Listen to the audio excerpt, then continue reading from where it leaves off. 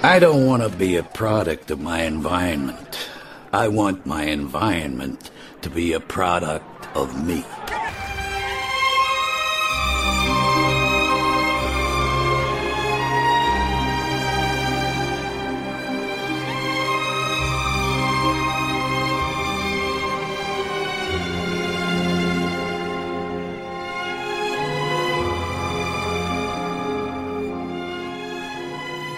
What's up guys, it's Rico here, CEO of SourceFind Asia, co-host of Made in China podcast, and the host of the SourceFind Asia YouTube channel, of course, back with, you guessed it, another one. This is another video that I'm doing, just doing Q&A.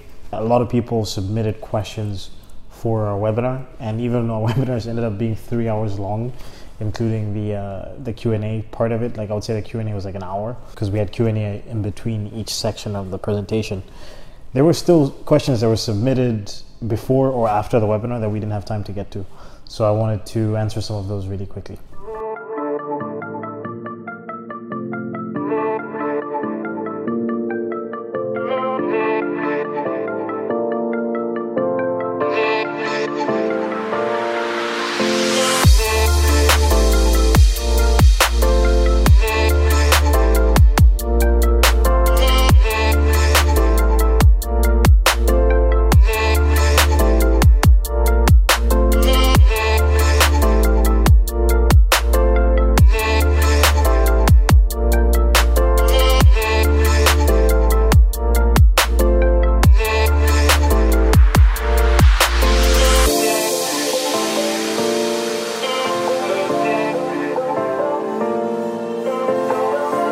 So one of the questions we got was, for first-time visitor to mainland China, which region would you recommend for beauty supplies and accessories? And are there any regions beyond mainland that I'd recommend for that?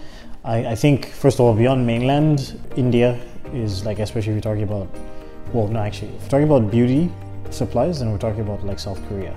I think South Korea is probably the second most popular place for beauty products, and South Korea itself is just like I guess beauty products that are made in South Korea tend to be a little bit more high-end.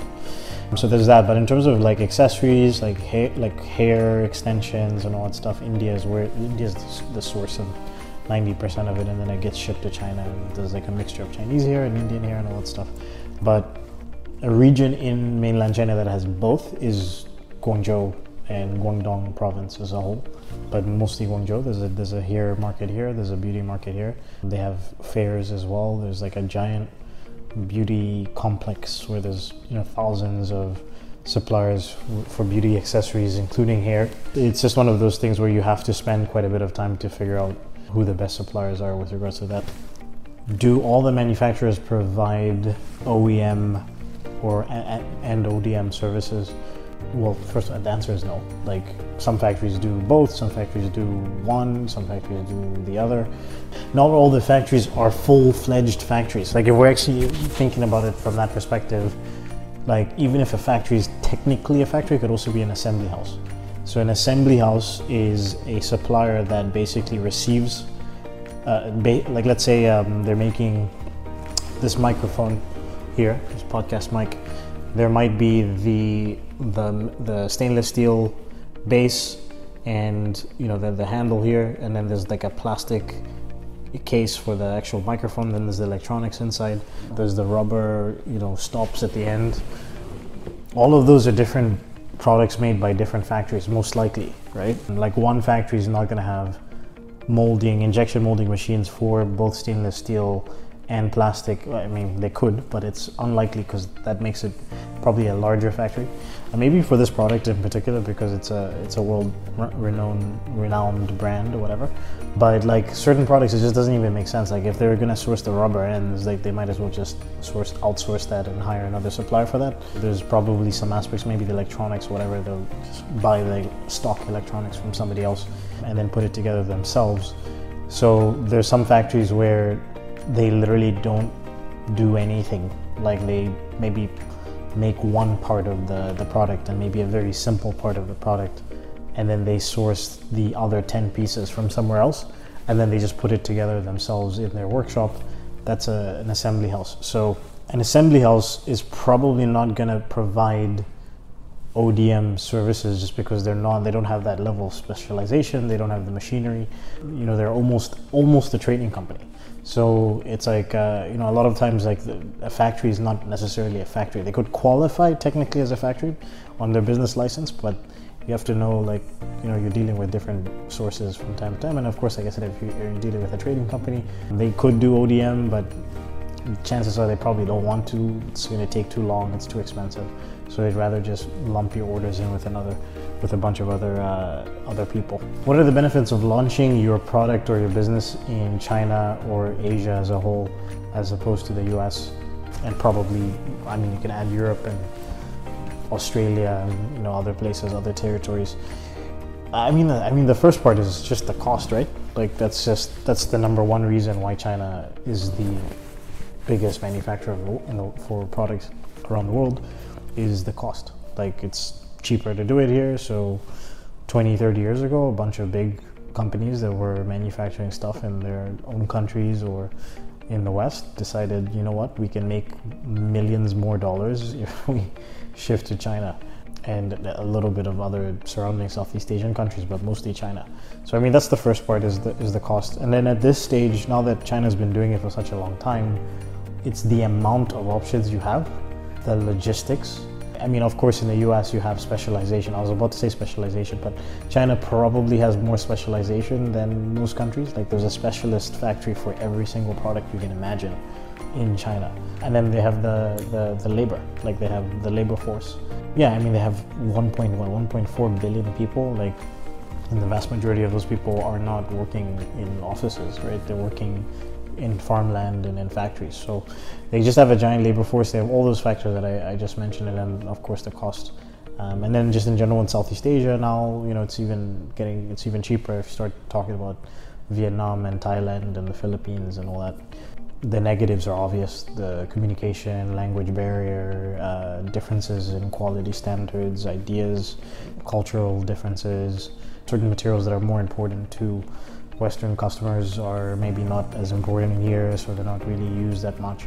So yeah, those are the negatives. Besides manufacturers and suppliers, what are some other resources entrepreneurs could take advantage of in Asia? I feel like my whole podcast is like explaining this, right? Like, if you listen to, we're at like 128 episodes. I've interviewed so many people, and not just in China. Like, a lot of the people I've interviewed are not based in China, even they're working through China. Obviously, I've done a lot in the Philippines. I've interviewed people in Indonesia, in Thailand, in Australia, and I think in New Zealand. I've interviewed people around the world. So my point is that a lot of these people are dealing with China, but they're also dealing with adjacent countries around China and in Asia.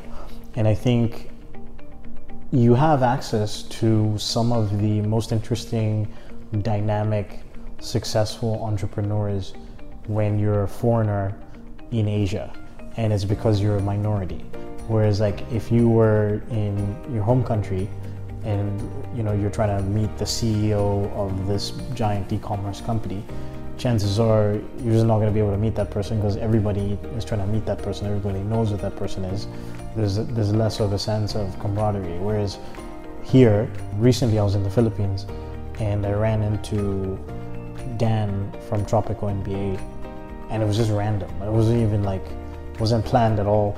It was through a friend, but even then I didn't know. I was hanging out at a restaurant waiting for somebody to come meet me, and then I ran into my friend, just happened to walk into the restaurant, and he says, "Hey, do you want to come and meet this group of guys? Come and say hi while you're waiting." I'm like, "All right, no problem." I go over there, and then I find the owners of Empire Flippers, which is another gigantic e-commerce company that helps people sell their e-commerce businesses. They're a brokerage.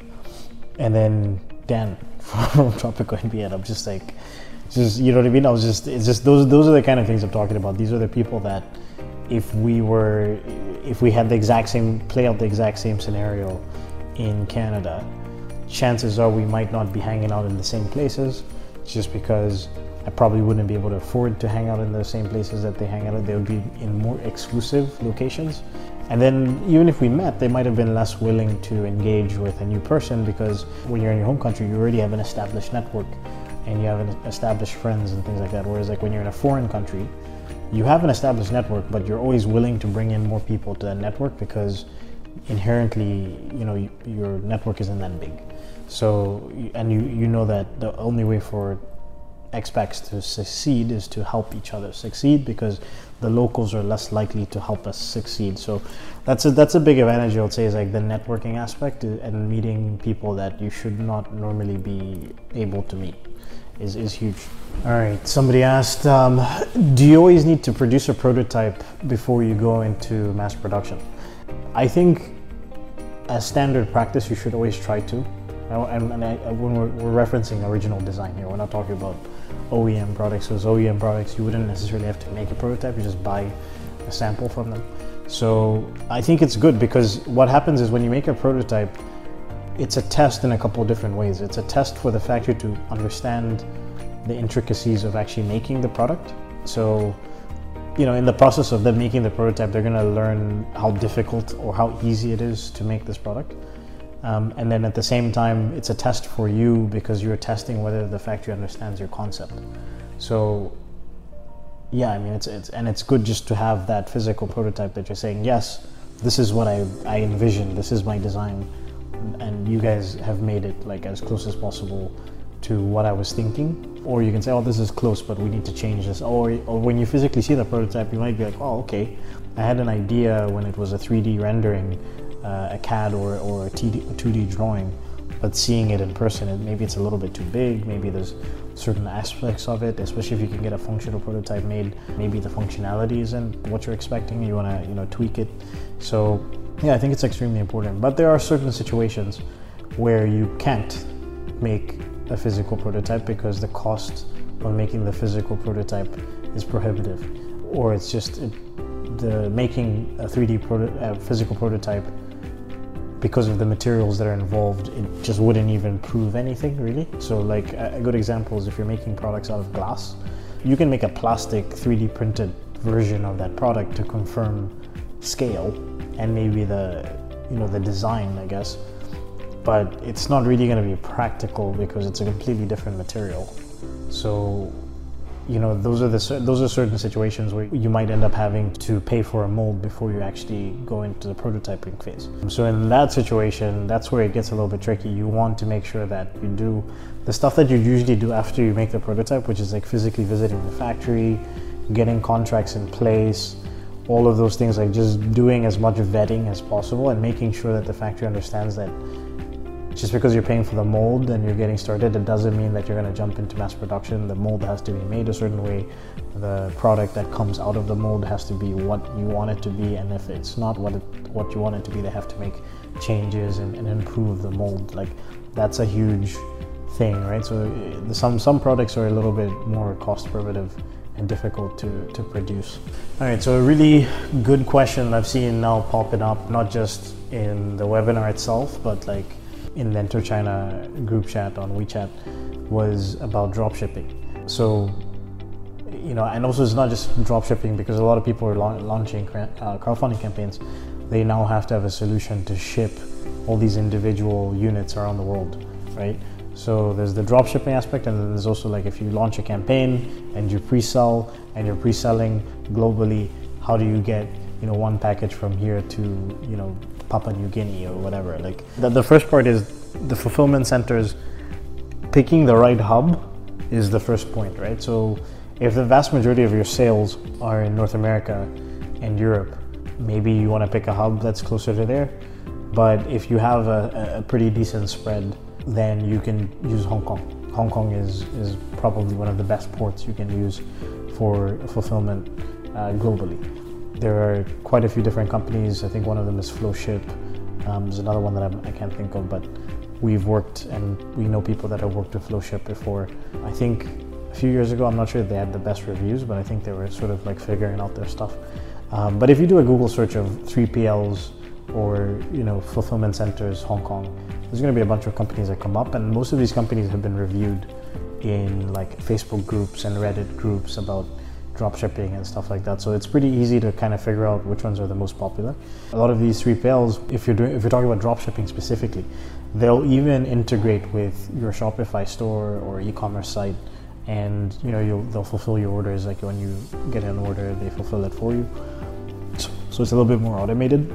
I know that some people have been able to engage for AliExpress, obviously, like connecting AliExpress to a Shopify, and then the information gets forwarded directly to the factory that they're working with. A lot of factories will, if you have a good relationship with your factories and you're doing good business, a lot of factories will be down to come onto a platform and start fulfilling your orders. So like receiving orders, like having it more automated where they log into the platform and they are integrated, and then they're receiving orders and fulfilling them for you, and drop shipping directly from mainland, directly from the actual factories themselves. So, there's a couple different ways to do it. I think getting a fulfillment center is probably going to be the easiest one. If you don't want to work with the suppliers on AliExpress, because I know the quality is inconsistent. But yeah, I know a fulfillment center out of Hong Kong is probably going to be your best option when it comes to trying to do fulfillment on a global scale with individual units that have to be drop shipped. Two last ones really quickly. One was about what confidential documents do you need to sign with a factory before sending them any sort of proprietary information. I've said this quite a few times, non-disclosure agreements. It's pretty standard. It's not going to necessarily stop them from copying your product, but it's definitely a deterrent. It also shows the factory that you're serious. And it's also just like a little hoop that they have to jump through rather before you start working with them or sending them information. So I think an NDA would be standard. There's also NNNs, non-circumvent, non-compete, and then non-disclosure.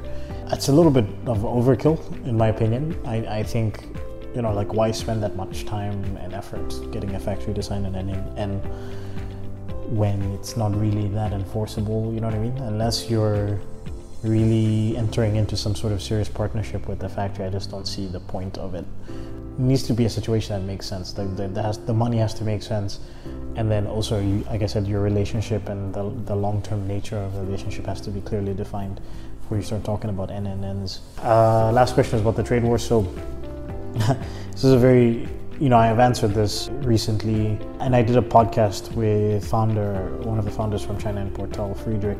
We had a little deep dive conversation into that. He's way more educated about this subject than I am, because he spends more time paying attention to it. Personally, so far, it hasn't really affected my business in that sense. Like, I definitely have clients who are paying more taxes on their products, import taxes, but I think what's ultimately happening is that eventually they're raising their prices, so the extra expenses are being pushed onto the American consumers. And obviously, people know China played around with the currencies and lowered the cost of yuan, so that also helped with stimulating more people to buy stuff. And I think in general, and then another tip is maybe talk to your freight forwarders, because what happens is when the way they decide how much taxes you're going to pay in the US is every product that you import has an HS code. So the HS code is like a global code. It's a standard that says, like, when you put in this code onto your bill of lading and your import documents, the customs person or the customs company that's going through everything will see this HS code, and then they know, okay, for this HS code 0015667 whatever, this is a plastic cutlery, and the cost of this is, the import cost is 15% or whatever the percentage might be. And I think they come up with those percentages based off of like whether that product could have been made in the US and stuff like that. But so you can play around with them, because there's thousands of HS codes. Like, there's just so many. So there's products, if you talk to your freight forwarder, they can probably finagle and say, like, all right, so this product is technically this HS code, but it could fit into this category. You save money that way. One of my friends sells on Amazon, had that situation happen where his tariffs were going to go up, I believe, by 10% or 12%. Actually, no, they were going to go up more than that. It was like 20-something%. And then he spoke to his freight forwarder, and the freight forwarder said, hey, we can actually just change the category. And then he ended up saving 5% on his import taxes. So, I would say that's one thing. try to see if you can maybe look into that, talk to your freight forwarder, see if there's a way to save money with regards to your HS code. And then I think at the end of the day, even with the tariffs, even if you're paying 40% more than what you're paying, 90% of the products you're going to source are still going to be cheaper to make in China than they are to make in the US, right? So that's just the reality of it. The other thing is, I made a video, China versus other Southeast Asian countries, so I'm not going to talk about that now. So if you want to check out that video, link will be in the description below.